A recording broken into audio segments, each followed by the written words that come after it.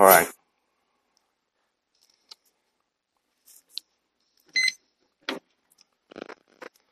I think everything's going right. Turn in your Bibles to Philippians chapter 3.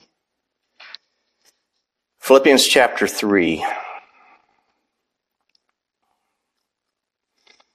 The title of the message, I thought last week that there was a strong possibility that we would continue today on the Chosen in Christ series and do start on the love of God in that series. But this was heavy on my mind this week. It's actually related to last week's message that the believer is not any longer totally depraved. And there was some talk on social media about, as a result of my first message, about this idea of a personal righteousness that some say they have. And so I thought, well, that needs maybe some clarifications of what maybe others say that means. I mean, we don't hold to it. But the title of the message is No Assurance Besides Christ's Righteousness. Philippians chapter 3, one of my favorite chapters. We're not going to read the whole chapter. I'm going to start in verse 7. Now, before this, Paul, I think I even referred to this last week too in my message. Paul, in the context there, I think it's verse 3, talked about three things that show what a believer, evidences what a believer is, that we worship Christ Jesus in spirit.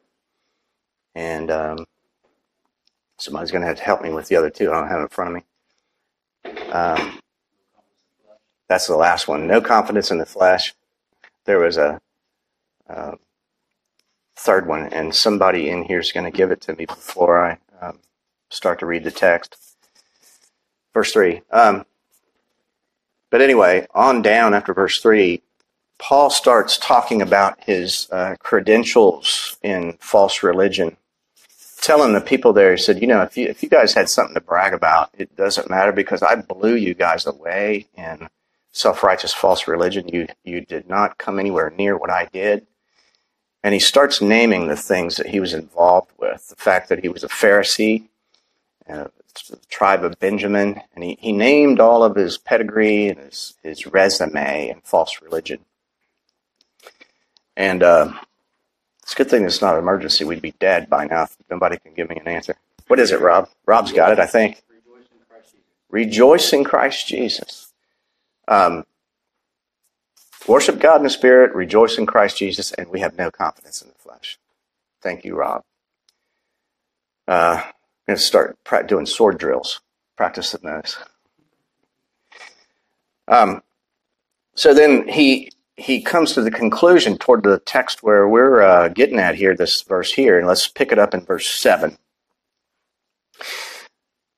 Philippians 3 and verse 7. But whatever these things were gain to me, the things that he had listed in verse 4 to verse 6, the things that he thought recommended himself to God back then when he was lost, when he had a carnal mind, when he was not walking in the Spirit, when he was not walking by faith, when he was dead in his trespasses and sins, when he was totally depraved. Those things used to be gain to him. But we know God knocked him off his horse, gave him spiritual life so that he can see the kingdom of God. And he was given eyes of faith so that he could see Christ and him crucified. And he said here in the middle of that sentence, those I counted loss for Christ. Those things I counted on it. And now, and when I was converted, I counted them loss. I moved them from the gain category to the loss category in my mind. God changed my mind. Verse 8, but no, rather, I count all things to be loss for the excellency of the knowledge of Christ Jesus my Lord, for whose sake I have suffered the loss of all things, and count them but dung, D-U-N-G, crap. He's saying, I've counted it as crap, and what I've done, God by grace has caused me to flush that, because I don't want any part of that. So that, for this reason, that I might win Christ and be found in him. And this is why I brought us here. Not having my own righteousness, which is of the law, but through the faith of Christ, the righteousness by faith, the righteousness of God by faith, it says. So we're going to talk a lot about this today, and I hope that I can remember everything I've studied. I rarely do, but sometimes God gives me something different that I didn't even think about, which is sometimes, most of the time, the best stuff that I do. It's something that God, I'm not talking about direct revelation, not charismatic, but you know what I'm saying. Truth that is in his scripture that he moves upon his people to give, to express, and let's hope some of that comes out. Now, last week's message, it was called Believers Are Not Any Longer Totally Depraved. In that message, I made a statement, and it is this. And I remember it because somebody quoted me this week and trying to say it wasn't true, wasn't a good statement to make. I said, I don't have a personal righteousness. I don't want one because I have Christ's righteousness, and that's all I need. So I was, they looked at that saying that that was a bad statement and pretty much implying you better have a personal righteousness, because most people that believe what we're countering out there say, without which you shall not see the Lord. A righteousness and a holiness of your own that's personal, which would be, of course, separate from the righteousness of Christ imputed.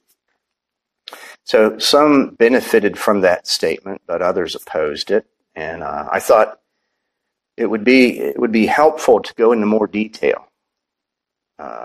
You could make that statement that I made, that I just quoted myself from last week, and just let it go and let people apply their own thoughts and definitions to it, which they're going to do anyway, but it's good to clarify what you mean when you say something. We've been talking about that a lot.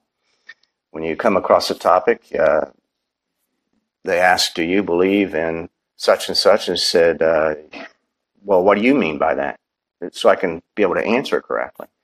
And then usually what we do is we give a good, biblical, sound, theological, doctrinal answer, and we expound on that. We explain it, we define it, we clarify it, we qualify it.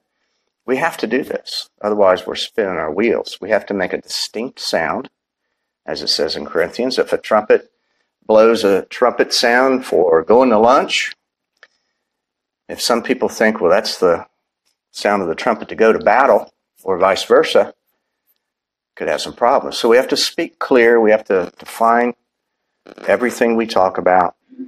And if we don't, we just join the mystics in talking vague, cloudy terms, and we can't do that. I wouldn't be able to sleep at night if I did that. So we want to look at that statement, both positive and negative. What I meant by it, and what I'm pretty sure we all here know what I meant by it and agree. But let's look a little bit at the opposition of that statement and why someone would oppose that, and maybe what they are thinking when they say that, personal righteousness. Now, again, let me say this before I get started, so as not to be accused. With anything, not everybody's saying the same thing. So as I counter this, I'm not saying that everybody's saying what I oppose. It's not good to blanket people, Let them speak for themselves. It's the old, if the shoe fits, wear it kind of thing, right? And you all know the feeling because you've been accused of things and you don't want to identify with a certain group somebody's accusing you, whether it be a hyper-Calvinist or an antinomian or whatever. I think I told you all, within 1 week, I was called an antinomian, a legalist, and a hyper-Calvinist, all in 1 week. So, and everybody that was accusing had a misunderstanding or they misapplied almost everything I was saying. So it's good, it's caring, it's loving to be fair to people. And I'm not applying this to anyone specific. It's in general so that our minds can be exercised in how we deal with these things. Now we know that if after we explain this thing, and there is a different understanding of what we teach here than concerning what righteousness is and what the biblical requirement of righteousness is, then we know that we can't fellowship with those people, because this is the heart of the gospel. If they have a knowing difference and they disagree, we can't walk together. We have to be separate. And so all the more important to take the time, it doesn't take much time, to explain things, clarify things. Just don't cut people off on any subject. You have to talk to them about it and give them an opportunity, and especially maybe even in private, to kind of get with them and say, what do you mean by it? Let's talk about this. So if someone disagrees after it's been explained, we know where they stand, in other words. Now, this is important to see how that all this about the ground of salvation and the ground of assurance is directly tied to whether or not a person has assurance, peace, and joy versus doubt, fear, and, anxiety, or whatever they're thinking in the state of doubt, fear, condemnation in their minds. So it's a big deal. I mean, it's not just sitting here splitting theological hairs today. I mean, this affects people's lives. And as we go on, I think I'm going to get deeper into things that I have seen and heard, how that it has affected people. And I think it's affected some of you personally. It has affected me personally on our mindset concerning this issue. If any of you were in false religion, I think all of us were. I know it's affected you. There's no doubt about it. Now, last year, there was a video that came out that actually I had talked about in a message that, and I didn't name any names who was talking in the video.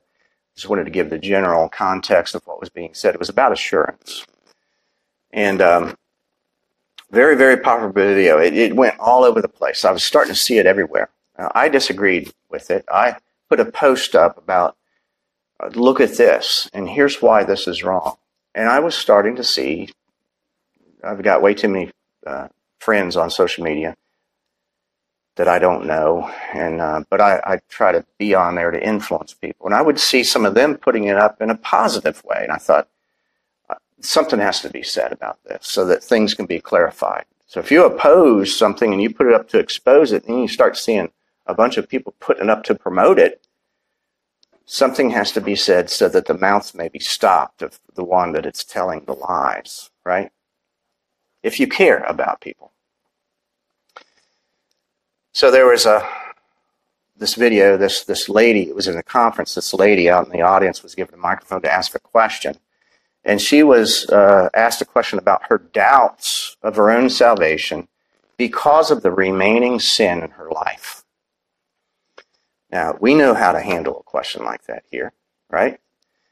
We would first find out, do you believe the gospel? We would talk about what the gospel is, and we would fence in things to where she only has one hope, Christ alone. That's it. And this fellow that was answering the question, he didn't do that. He didn't say one thing about it. All he did was, instead of going to the only ground of hope of Christ and Him crucified as the only ground of hope, he was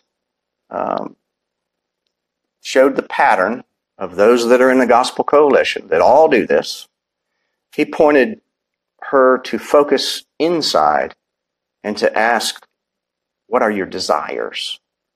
Has your desire changed since you have been a believer?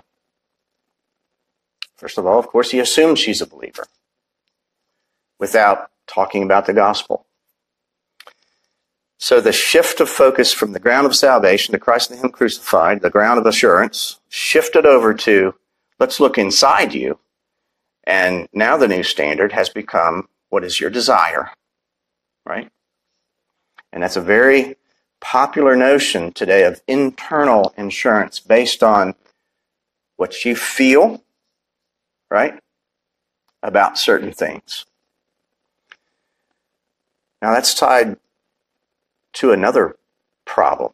This is an older, wrong idea, and the one answering the question went this route too. He said, and we're going to get to another scenario where this came up too.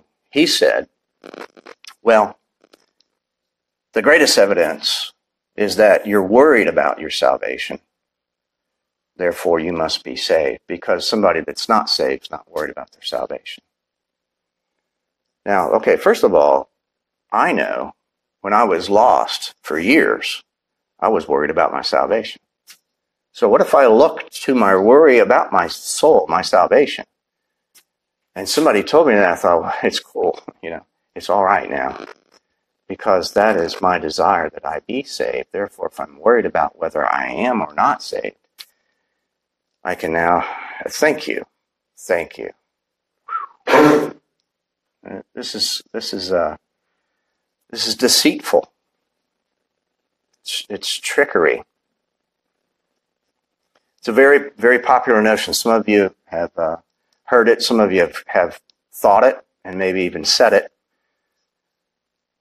But honesty of the Word of God will say about doubt and about fear and about unbelief, because that's what it is. Doubt is unbelief. And if you doubt and you have unbelief, the Scripture calls it sin. And we can't excuse that. We can't sweep it under the carpet. We can't call what God calls sin and bring it up to the very ground of your assurance. That's ridiculous. That opposes the gospel. Now, let me clarify. We were talking before church started this morning about believers can doubt. They shouldn't, but they can. We know the reason why they do is because they're not looking to Christ and Him crucified. They're looking inside. In some of these big ministries, the whole key to their success in a false gospel and gathering up people is to point them inside. And as they point them inside, they doubt and fear. And then these ministries say, I've got the remedy. You just got to do more. Listen to me. I'll tell you how to do more. I'll tell you how to do it better. You see the vicious circle? You see the trap of self-righteousness? So we're going to kind of get into that and show the subtlety of that and how to guard yourself against that, hopefully once and for all. So again, look, here we've stressed this before. We continue to see and stress the importance of this fact that the object of your faith will be the object of your assurance. The object of your assurance will be the object of your faith. You can switch a few words around, say the ground of salvation will be the ground of your assurance. The ground of, do you see how those things go together? And then the same guy that was answering the question had a whole video about that your security and your assurance are two different things. Okay, whatever. Play word games with that all you want. It's ridiculous. So we need to ask the question that the gospel gets to. It's the question that will be the issue on the day of judgment that affects whether or not you have assurance right now, and I think I mentioned this not too long ago, if you can see that there's something important at judgment, you should be thinking right now the way you're going to be thinking at judgment. If you can look at Matthew 7 and see that guy that says, "But Lord, Lord, haven't I done this, that, and the other," looking to something on the inside that he may have even thought that God caused in him to do. He was looking and pleading that as his righteousness. If you know that now, or if you know that that will be the case in judgment, and you can't do that, you should know it now and apply it now and get it out of your brain now. Get deprogrammed by the gospel, get debriefed, and let's live healthy, peaceful, assured lives in Christ alone. What's the holdup, right? Your quality of spiritual life, how you think, depends on that issue. Are you looking to Christ alone, or are you double-minded? Are you riding a fence? We talked about the simplicity before that's in Christ. The warning. Paul said, "I'm jealous with a godly jealousy of you," that some have through the subtlety of Satan, just like did Eve, drawn them into an idea away from the simplicity that is in Christ. And that idea is the singleness that is in Christ as compared to double. The double-minded man is unstable in all his ways. You can't have it both ways. It's Christ alone. Period.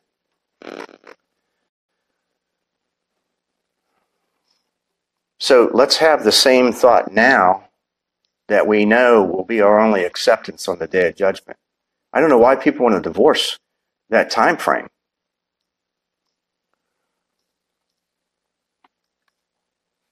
Scripture says, as Christ is, it's in 1 John, so are you in this world. You are accepted in the beloved now and forever. And if you're not thinking that, you're not believing the gospel that says that. You know, and these same guys will say, well, you know, he's just got his head and his heart mixed up, right? It's another message for another day. Or go to Sermon Audio. There's probably like 60 messages on that if you want to get some clarification. So the question at judgment, what is it? You're there in front of Christ the judge. The Father has given preeminence to Christ even over judgment to judge the world. And you're looking at Christ there, and what's your plea? What is the issue? The issue is, do you have a righteousness that answers the holy demands of God's law and strict justice? Do you have that righteousness? In other words, the absolutely perfect God that will not compromise. He's faithful to his own character. He can't compromise. The God that cannot lie. He can't lie about himself. And he says, I am holy and I demand absolute perfection. No ifs, ands, or buts. No exceptions. I'm not a respecter of persons. Complete, perfect holiness and righteousness. Do you have that? That's the issue. That's the issue. That's what it boils down to. And if you say yes, then we need to talk about where did you get it and how did you get it? Because some people say, yeah, I got it. But they could mean 10 different things, right?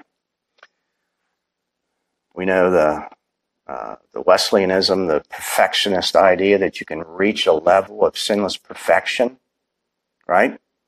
That's one extreme. We know another view that here in the New Testament times, under this dispensation of grace, God has lowered his standard. And besides, you can always do better. And he'll accept a lower standard than he requires because it's a New Testament. You know, God just kind of lets things slide. The long-haired Jesus knocking on the door. You've seen him. That blue-eyed guy. So it all boils down to this. Look, there's at least three choices. You have a personal righteousness, and we want to kind of talk about, well, what's that look like? In other words, how do you define that? Secondly, you have Christ's righteousness alone. What's that look like? It looks like what we talk about every week. That's what it looks like. We're not budging from that. Or the most deceitful view is you have a combination of Christ's righteousness and your own. And those two together will get you in.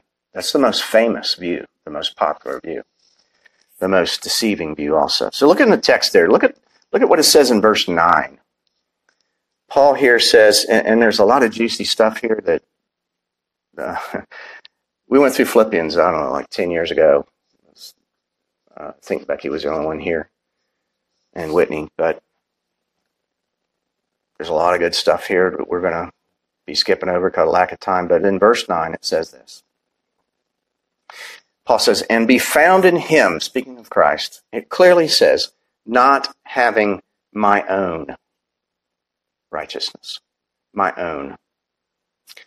Okay, so how can we define what he says there? Can we use other synonymous terms that we hear on the theological landscape today?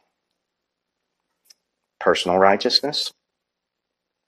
Now, some that say they have personal righteousness would say that's, let me qualify it, and they'll talk about it for a half hour and try to get out of what Paul's saying here. They're saying, I'm not talking about that.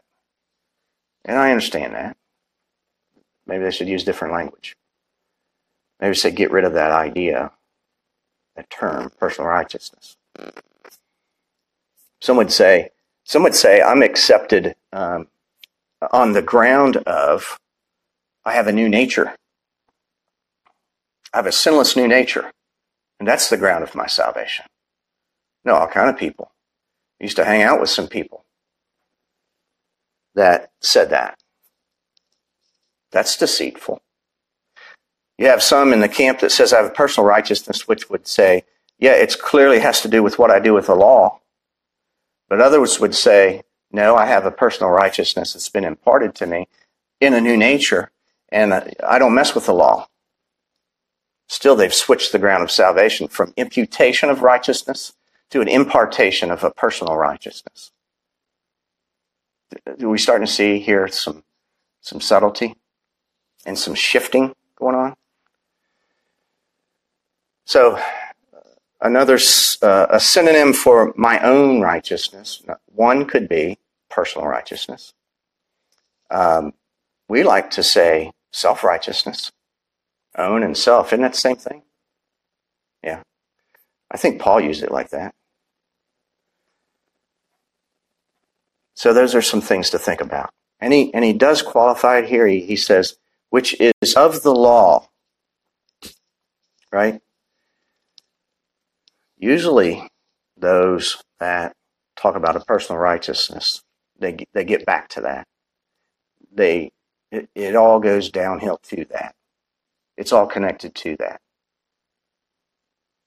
If they focus on you're not obeying and you're disobeying, it's got to be connected to that. If you're not progressing and becoming more holy and growing in holiness and sinning less, what do you hear? Law, law, law, law, law, law, law. Right? Law.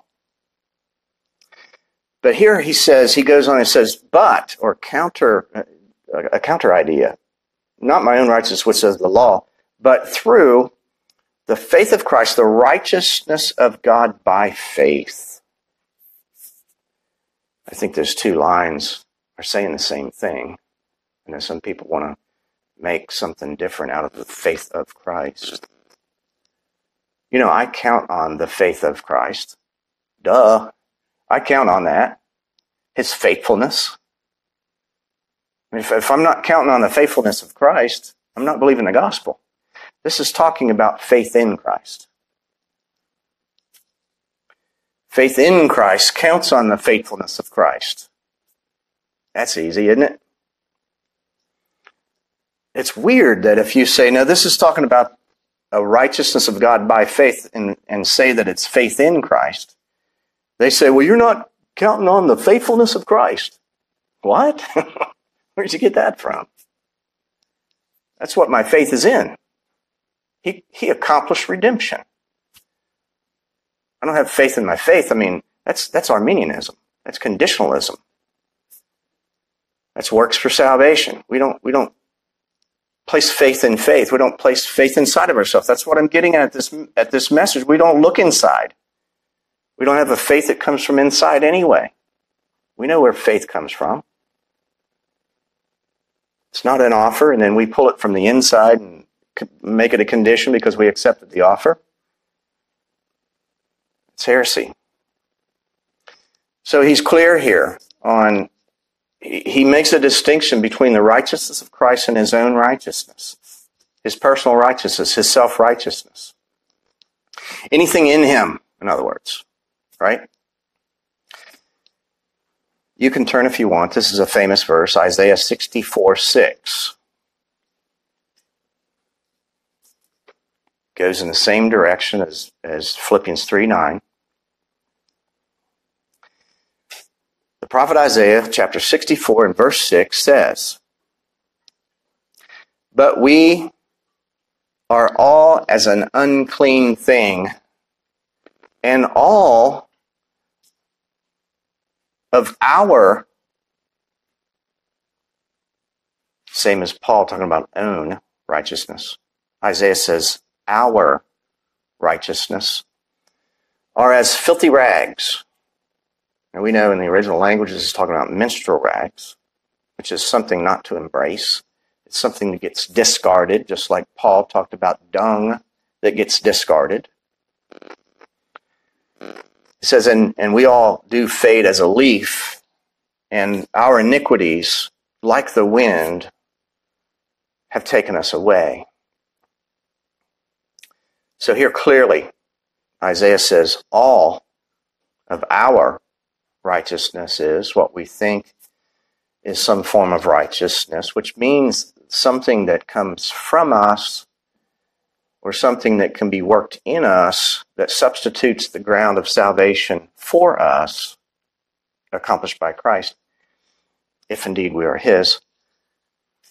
This is anything in that category. What we would look to and plead at judgment or now, or look to invest our assurance in. We would say we are assured because we do this. In other words, we are assured because of our righteousnesses, our inaction to do this.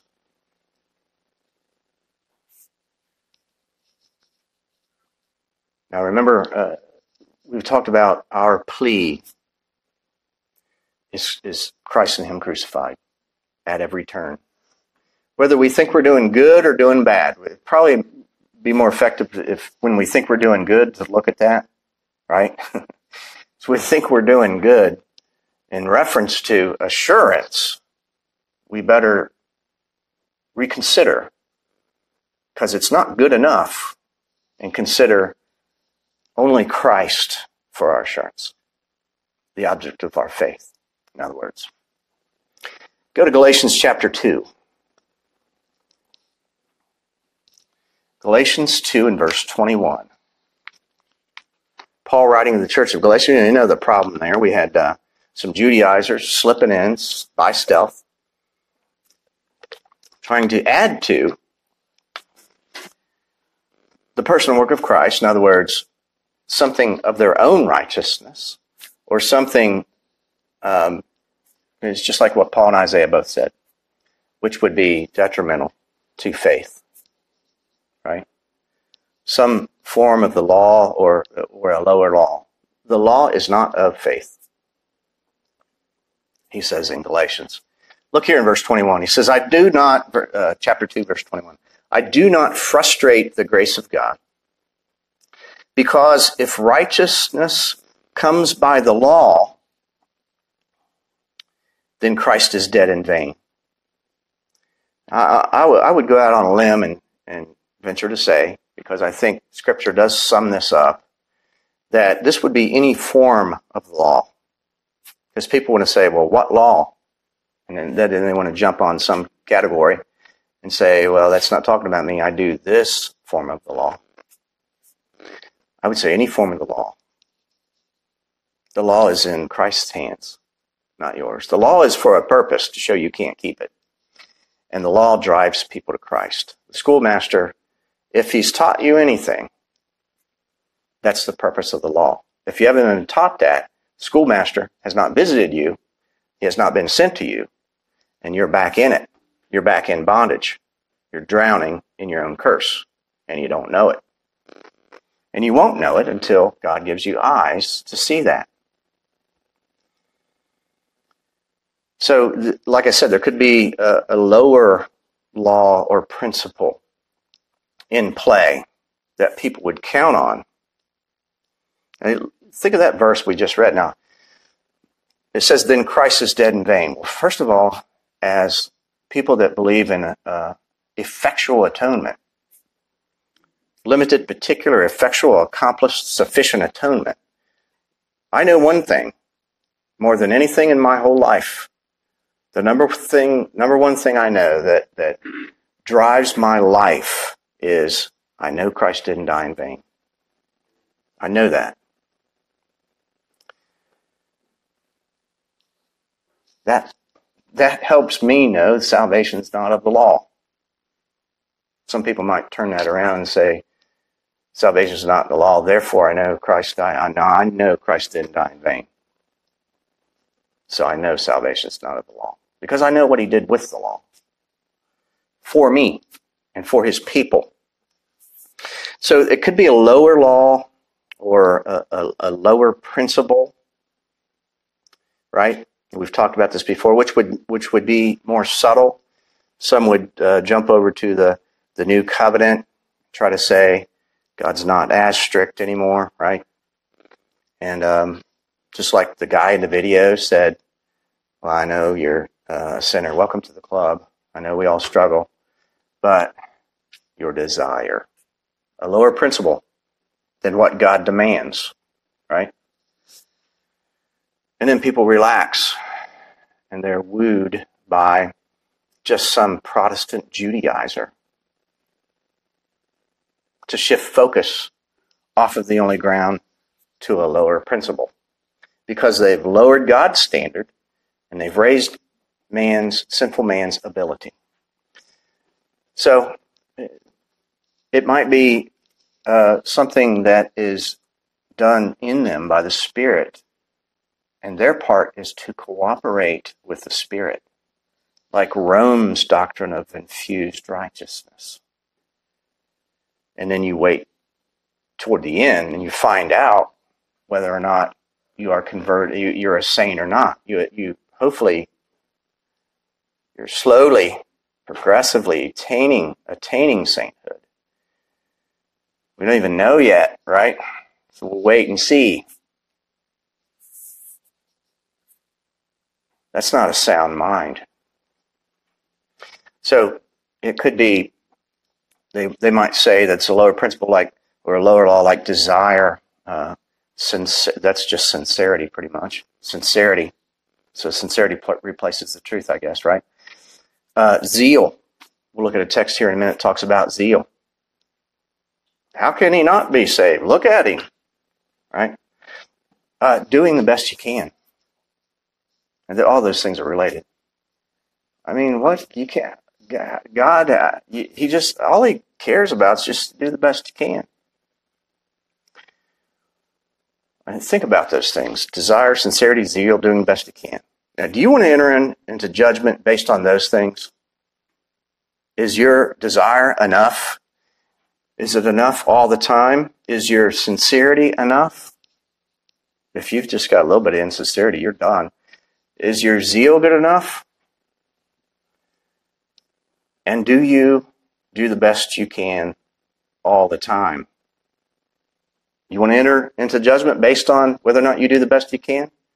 Really, what supersedes that? It doesn't matter, because the best you can do is not acceptable to God anyway. It's the best that Christ did. That's where it's at. There's the standard. There's the glory of God. So before we take the first step, as my buddy Bill Parker says, and he's written about and preached about, before we take the first step, we must make sure and certain by the assurance of faith, in other words, what faith actually looks to, that the ground of our salvation and our assurance is in the same place. And that is Christ's righteousness, established and imputed alone. There's no other standard. Anything else that you talk about besides that is below that in an acceptance before God, because it doesn't satisfy God's law and justice. As I've said before, when we go to judgment, is Christ going to say, hey, I'm checking regeneration today? Or I know there's a long line, but we're checking regeneration. I've got the gavel getting ready to declare whether or not you're justified, righteous or not. Are you regenerated? Serious? I mean, God's people, of course, have been regenerated. And it's all based on what the righteousness of Christ established and imputed enabled the Spirit to do in us. Let's not get the cart before the horse. The Spirit testifies of Christ, and it's about Christ having preeminence. And we are declared righteous based on real facts and real value of the merit of the blood and righteousness of Christ. And that is how we are righteous.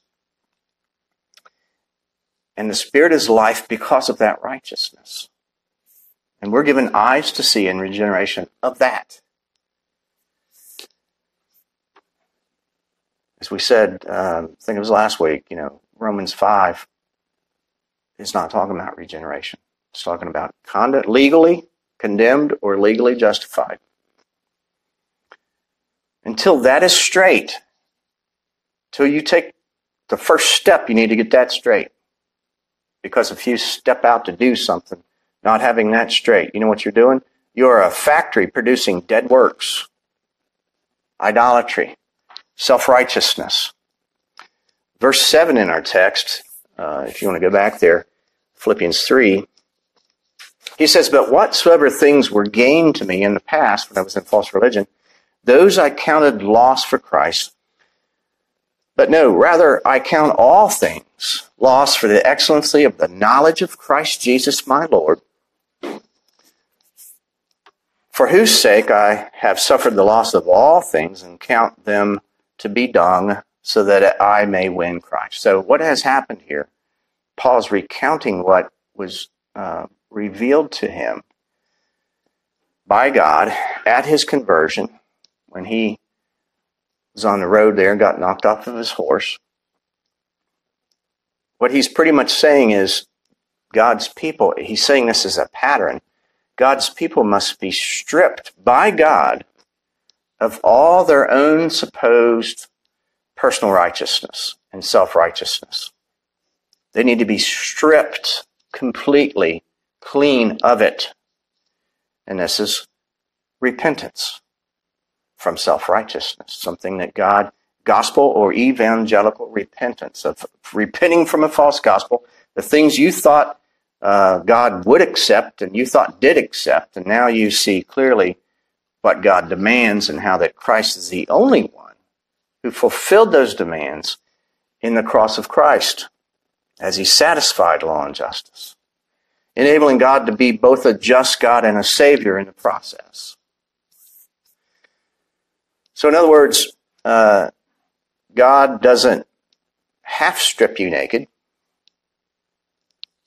doesn't let you keep your self-made spiritual underwear. What would that look like? Well, we have an example. In the Garden of Eden, Adam partook of the fruit that he was told, the day you eat of this fruit, you shall surely die. Well, he partook of it. He did at least three things that showed his self-righteousness. He hid from God, or he tried to. He's pretty much saying, you're not seeing what I'm doing. I'm hiding. In other words, this is It was a form of self-righteousness. That action was hiding from his sin, hiding his sin from God. So he hid. Then he knew he was busted. What did his conscience do? His conscience produced self-righteousness, and it excused himself and accused Eve. That was the second step. And then once he saw Eve accused the serpent, he came up with another carnal dead work. I got an idea. Let's form something of our own to cover ourselves. Let's put on some fig leaf religion. So and by then he was 3 steps deep in, right? A fig leaf apron of self-righteousness. And he thought, this is good enough. This is good enough. And God said, no. And he showed the wages of sin is death. And he had to God killed an animal and used the skins to clothe Adam and Eve, which is, of course, a picture and type of the Lord Jesus Christ. And I think it was the very next chapter, or no, it was the same chapter, was promised of the seed of the woman shall crush the head of the serpent. Away with your fig leaf ideas. It's the seed of the woman that's going to take, Christ is going to take care of this, if it's going to be taken care of. Let's go to Romans 10. We've gone here a bajillion times, but it is very pertinent to what we're talking about. Maybe there's some that are listening that have not seen this text or heard it, but we're going to connect it to what we're talking about. This idea of a personal righteousness that we don't want any part of. Romans 10 and verse 1, Paul speaking, this kind of harmonizes well with Philippians 3, talking about his past. He's talking about these same people here that he used to be a part of. He says, brothers, my heart's desire and prayer to God, and when he says brothers, he's writing to the church in Rome, believers. He says, my heart's desire to God for Israel that they would be saved. He's talking about those that are still practicing the old covenant. When he says that, that's what he means.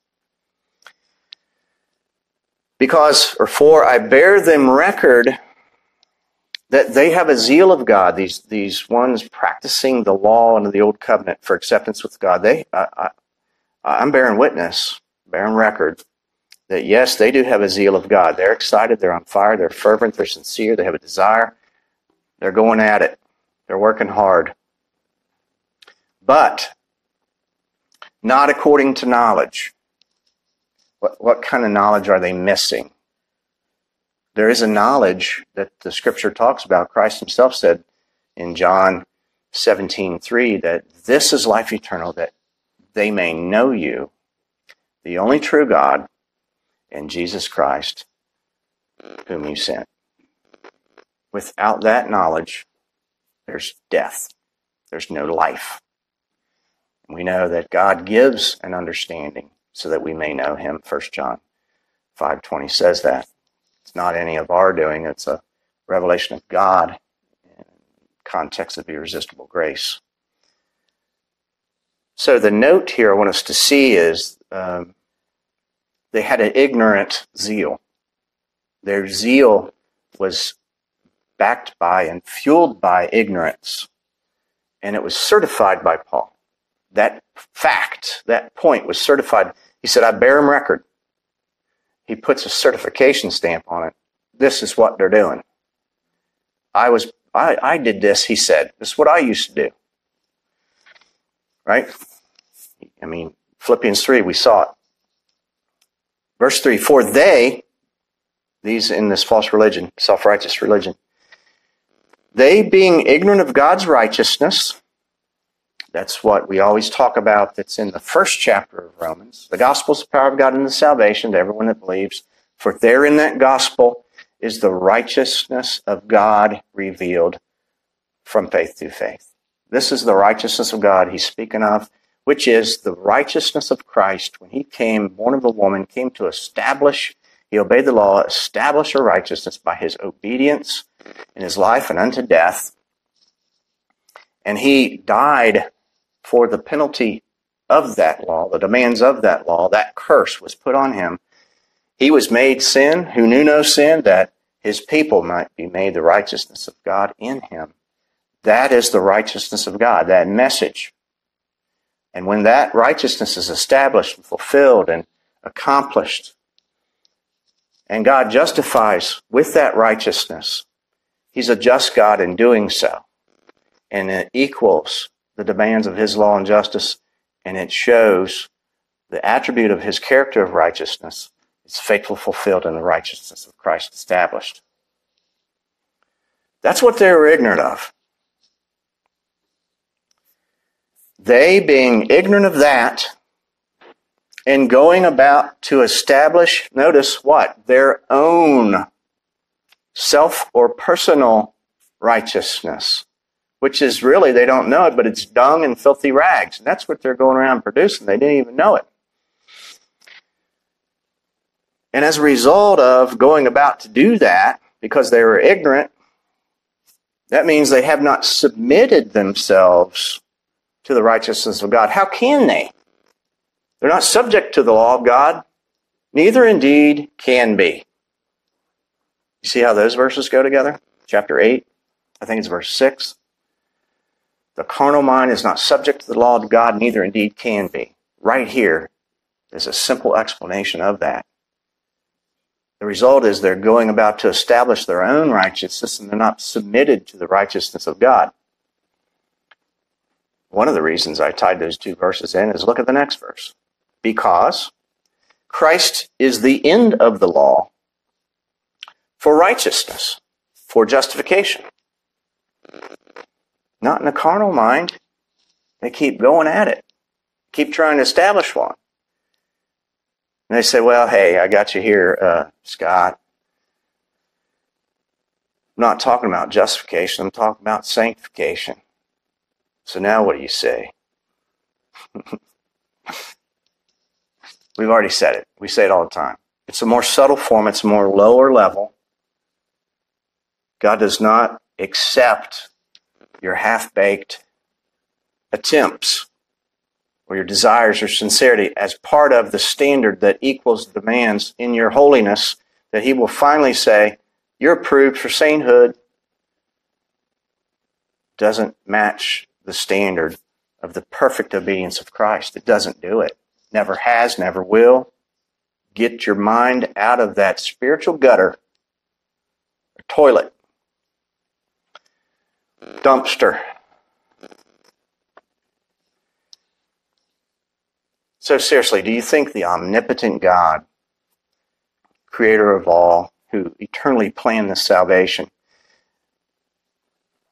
in such a low view as to think that this faith that God works in the believer, it's the same power that it took to raise Christ from the dead. Do you think he's going to work that in a believer and then flip him around and operate it and say, go ahead and look in yourself? Is he going to do that? He's not a liar. He's faithful to himself. That's ridiculous to think that God can't get this thing done here.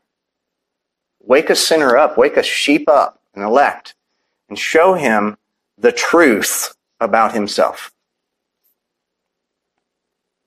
It's blasphemy to say otherwise.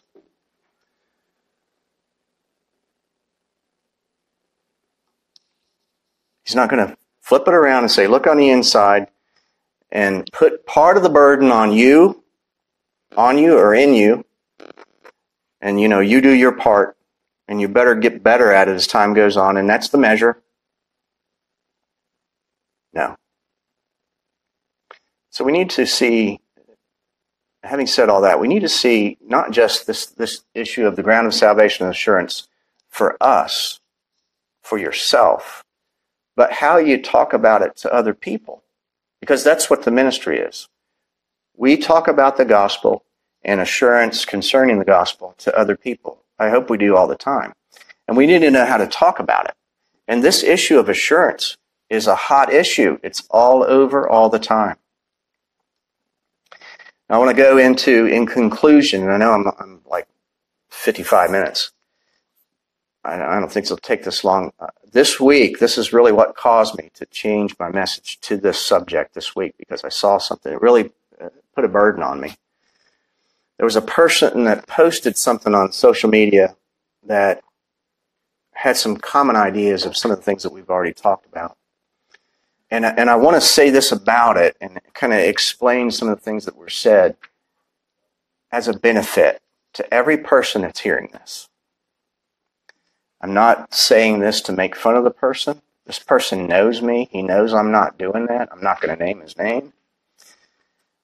But I think that this has providentially played out so that we can use it as a lesson to examine some of the things that are said, some of the statements. You may have heard some before, like it. Or if you haven't, you can watch out for these type things as they come along into conversations about the gospel. So this person said that they were despondent, distressed, grieved, that even though they had knowledge of the gospel, they said they believed in faith alone, grace alone, and Christ alone. The shocking part in this person always interacts in a lot of different groups I'm in, and he even says some things we say, that he has admitted on several occasions publicly that he is not even converted. He said, I know I'm not a believer. I want to be. I'm trying to be. I'm not a believer. I just want to get that straight before we start.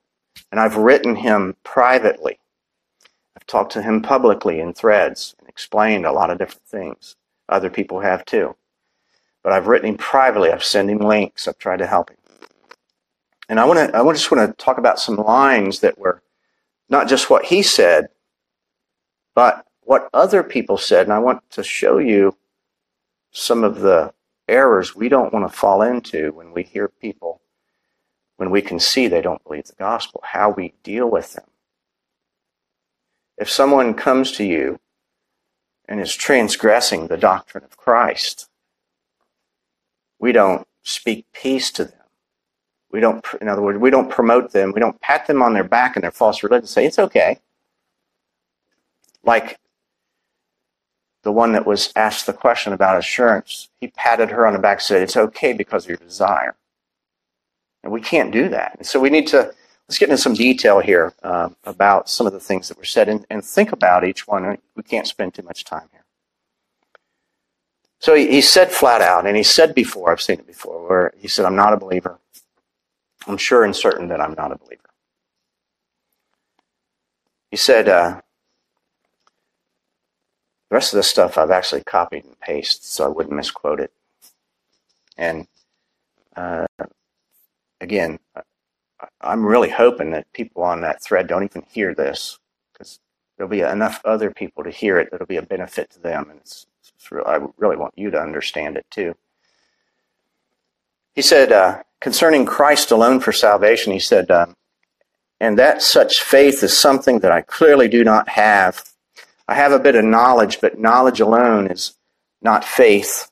I've sought him, I've asked him, but not with the whole heart, for I do not have a whole heart to give him.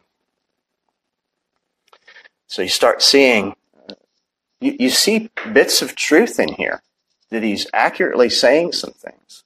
And then you see some misconceptions of what he thinks should be done and what he maybe could do, but he just can't get it done. So I want you to think as we go through here about some of these things. Some of these things we could really talk a long time about. We don't have time to, but you might want me to copy and paste this and send them to you so you can think about each one and develop each one. I mean, I know almost each statement. I'm thinking of all these different articles I could write to hopefully help people about assurance. Some of these we have talked about. So a responder on a thread supporting him said, I'm sure you're no worse than any of us, brother. We're all sinners saved by the grace of God. The person called him brother, and he's clearly saying, I'm lost. I'm not a believer, right? And then they went on to say, the same person, God never asked for perfection from any of us. All right, stop. We talked about that's the demand of God. But the gospel question is, where do you get that? Do you see the distinction there? Perfection is demanded, but not from our own personal righteousness, from our own personal representative. Right? So there's the lowering of the standard of God. God never asked perfection from us. But God asks for us to finish the race. You hang in there, because many of us feel the same way you do. It's not easy trying to walk the way Jesus walked, but we must just do our best. God bless you, brother. See, now, this is scary. This is truly scary. We pray you can come to a place in your thinking where you have better consideration of yourself. I mean, what's Joel? I'm coming out of the quote here. What's Joel Osteen say, and Robert Schuller and people like that? We can't tell people they're bad because it'll affect their self-esteem. We need to kind of boost people up. Isn't that what's implied here? I believe that you can be upright and caring man who loves his family and his neighbor. You can do it, man. You can keep the law better. I know it's in you. Don't think too bad about yourself. He said, I want to love and serve God and those around me better. It disgusts me after X amount of years of trying. I apparently cannot. You and they and all the people, especially of God, deserve much, much better. Christ. That is what should be pointed to. Not like, I'm doing my best, and if I was, the implication is, if I was better, you would accept me, and maybe even God would. So there was a response from others that said, we all make mistakes. You have to be able to forgive yourself, not just others. Pray, brother, all will be fine. He said, my works, I had said something about you're looking at your works for salvation, like I told you before. And some of my friends that believe like we do said the same thing. And he says, my works don't confirm my salvation. They confirm the lack thereof. All right. You talking about camouflage. Here it is right here. This is seriously, seriously subtle and deceitful. I've heard it said this way. It's not Christ that I don't not trust. It's myself. Red flag. You're looking to yourself. You're not looking to Christ. And if you're not looking to Christ and you've looked to yourself, that implies Christ is not good enough. He needs to be supplemented. We got to pull this out of here now and think about this and talk about it this way. Otherwise, we're going to miss it. My works don't confirm my salvation. They confirm the lack thereof. And then there was a response which matched the famous guy answering the question in the other video. It said, the reprobate do not desire change. Oh yeah? They do. I did. I'm not reprobate, but people in false religion desire change. They have a zeal of, you think these ones of Israel that Paul was talking, you think they weren't desiring change? They were changing every day.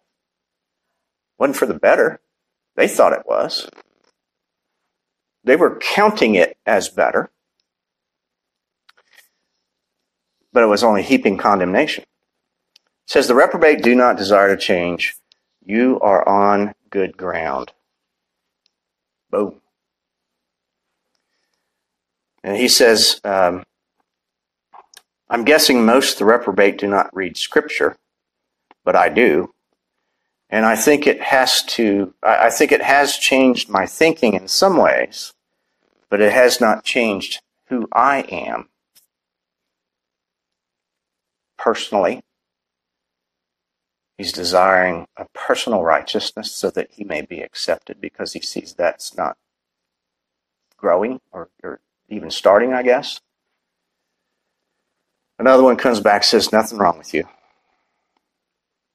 And I said, it's clear as day that you're still counting on your own works. You said it was your lack of works. Let me ask you a question. I said, if you did better, would you feel better? If you did better works, would you feel better about your position? Right? We've asked the question. We've had to ask it. We need to ask it. How much is enough? Right? Well, we already know absolute perfection. So the focus moves away from us, off of us, to the only one who performed and who is an established righteousness that is absolutely perfect. That's the demands. He fulfilled it. Doesn't matter how much we do in reference to feel more saved or more assured. Before we take the first step in a reference to assurance, we got to get absolute perfection clear that it's in Christ. He said, I'm not looking at my own works. And then here's another subtle one. But his work in my life goes back again to desires, sincerity, zeal, performance. He says, those who seek God with their whole heart will find him. However, I do not have a whole heart to seek him with. It's the second time he mentioned that. There was a response from somebody who says, geez, give yourself a break. Another person says, do you think talking to a therapist might help? Seriously, I'm not making this up. Now, this is what we really have. We have to be prepared to give answers to every single thing in here. We should be equipped to do that. And it is important that we do. Another one said this, diet. Trying to get healthier. I think this helps your overall health. Exercise. The other one says, back on diet again. If you cut simple sugars, caffeine, white starches, and eat lots of vegetables instead, you'll be better. When you exercise, practice full body aerobics without pushing to a sweat every day. You know. And this guy's a street preacher. I defriended him last week, even before I saw this, because of some other things. He thinks he's a prophet, too. He talks like that. One guy comes and starts to say something close. One day you will see yourself wrapped in the righteousness of Christ, so much that only he can be seen. Well, you better see that right now. That's conversion. Now, I don't know all that guy meant. He might meant if you progress, you'll attain that. You'll see that later. Right now, you just don't believe the gospel, so, you'll see it later. No, come on now. Come on. And then the guy that talked about diet and exercise. No, I'm sorry, this was another guy. He said, are not all the elect hearing him? Talking to everybody on a thread. He gave us, our Lord, the apostles, the Puritans, and even now, the elect are among us. If we are telling you that you are walking according to his word and in his spirit, you should be labeled, we should be labeled anything less than liars? No, my brother. As we are members of his body, so we recognize one of his own. Here's a guy speaking peace to somebody that says, I don't believe the gospel. He's using his authority is claiming to be a believer. He equates himself in the Puritan club, but for whatever reason associates himself with the apostles of the Lord to say it. It gets serious after this. Those people were serious, seriously. But he says, he's down. He says, I can't kill myself. It voids my family's life insurance policies. Now, I have known, I had mentioned this, Rob, you know him too, Becky, a man that was a psychologist for a big corporation. He told me that as he counseled people, he was paid to do this by a corporation in a secular way, but he claimed to believe what we believe. He said, the people that were the most crazy, out of their mind, depressed, and suicidal were religious people, especially those that were legalist and thought they could lose their salvation. Here it is. I continue to see it. Before church started, we talked about a man that thought he had to have a perfect assurance. He's dead now. He was in a mental institution. He killed himself. That's how serious this is. And then the guy responded that identified with the Puritans. He said, I don't see one thing that you have mentioned here that condemns you. What about the fact that I don't believe the gospel? He that believeth not is condemned already. Are we picking up everything collectively here and hopefully we can learn from it? The two legalists go back and forth and argue more about needing exercise and what kind. Getting down to sets and reps and stuff. One person sent a link on the 5 downsides of high intelligence. They thought he fit into this category, like he's too smart for his own good, and there's a downside where these things happen. Another person got on and actually wrongly blamed him on poverty. He's talking about working a lot, didn't have much to show for all the years of his work, and so she blamed him on poverty. Another one came along and said, sent a link on sleep deprivation. Sleep deprivation. I would have already killed myself for lack of assurance if lack of sleep caused me to lack assurance. So I know some of this stuff, it kind of makes you grin and smile, but it was serious, and it is that serious that this guy has thought about killing himself. This issue of the ground of salvation and the ground of assurance, if you have a wrong idea in your head that is of the devil is the accuser of the brethren. If you're a brethren, not everybody is, but if you are, you believe the gospel, and your ground of assurance must be the same ground as your salvation. When we approach the throne of God and to prayer, we do it upon authority outside of ourselves. We come to the throne boldly. We meditate, we communicate with God. We deal with Him in our relationship. We come boldly. Does that mean if we've done pretty good, we're able to come bolder? And if we haven't done good, we're going to, like Adam did, and hide and put on an apron and stuff? We come to God the same way every time, through the righteousness of Christ. That's boldness. Anything short of that's pride. And it's assuming, it's presuming. It's the lie of Satan. We have the Lord's Supper every now and then. It talks about don't take it in an unworthy manner. Same deal.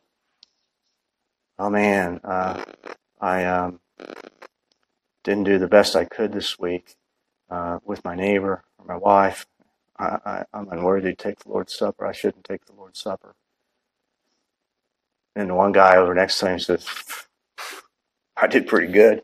Give me 2 of everything. I'm worthy. Think about it.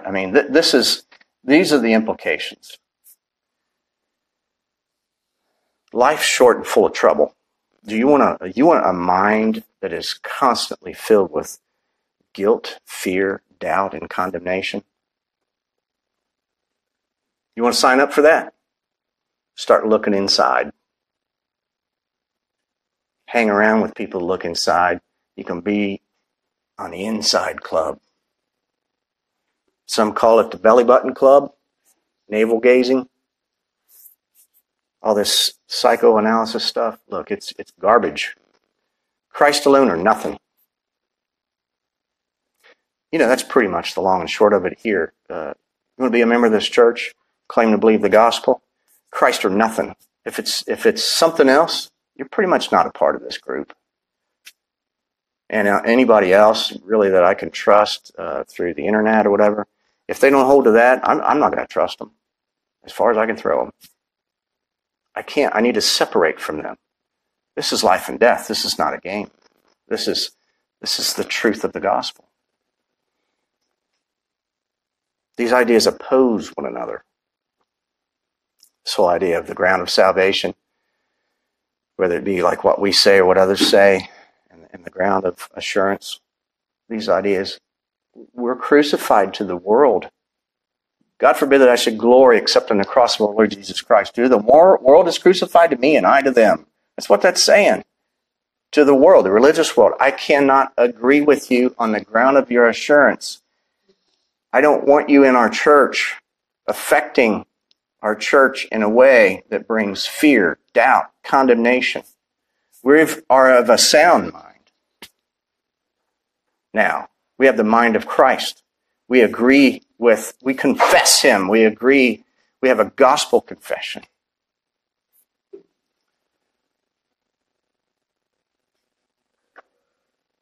If you look inside, you should doubt, right? It's the idea. I wrote an article about that. It's on our website. If you're looking inside, I would hope that you do doubt. But don't look to the inside. You don't do it. There's only one righteousness that answers the demands of God's law and justice. One.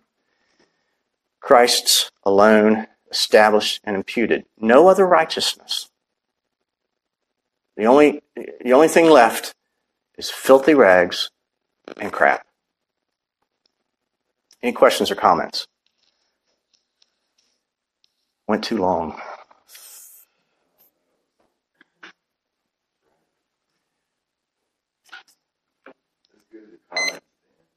Oh, okay. Okay. Well, my goal is, I promise, it's to be helpful, and that's why I didn't name anybody, even the famous preacher. I didn't even name him. I've named him before, but I want people to see this is, my motive is to help people on this issue. I don't want to make fun of people. Some of those ideas, we held to those ideas before. Who makes us to differ? God, by his grace, has given us repentance from those ideas. And I'm thankful. I'm thankful. All right.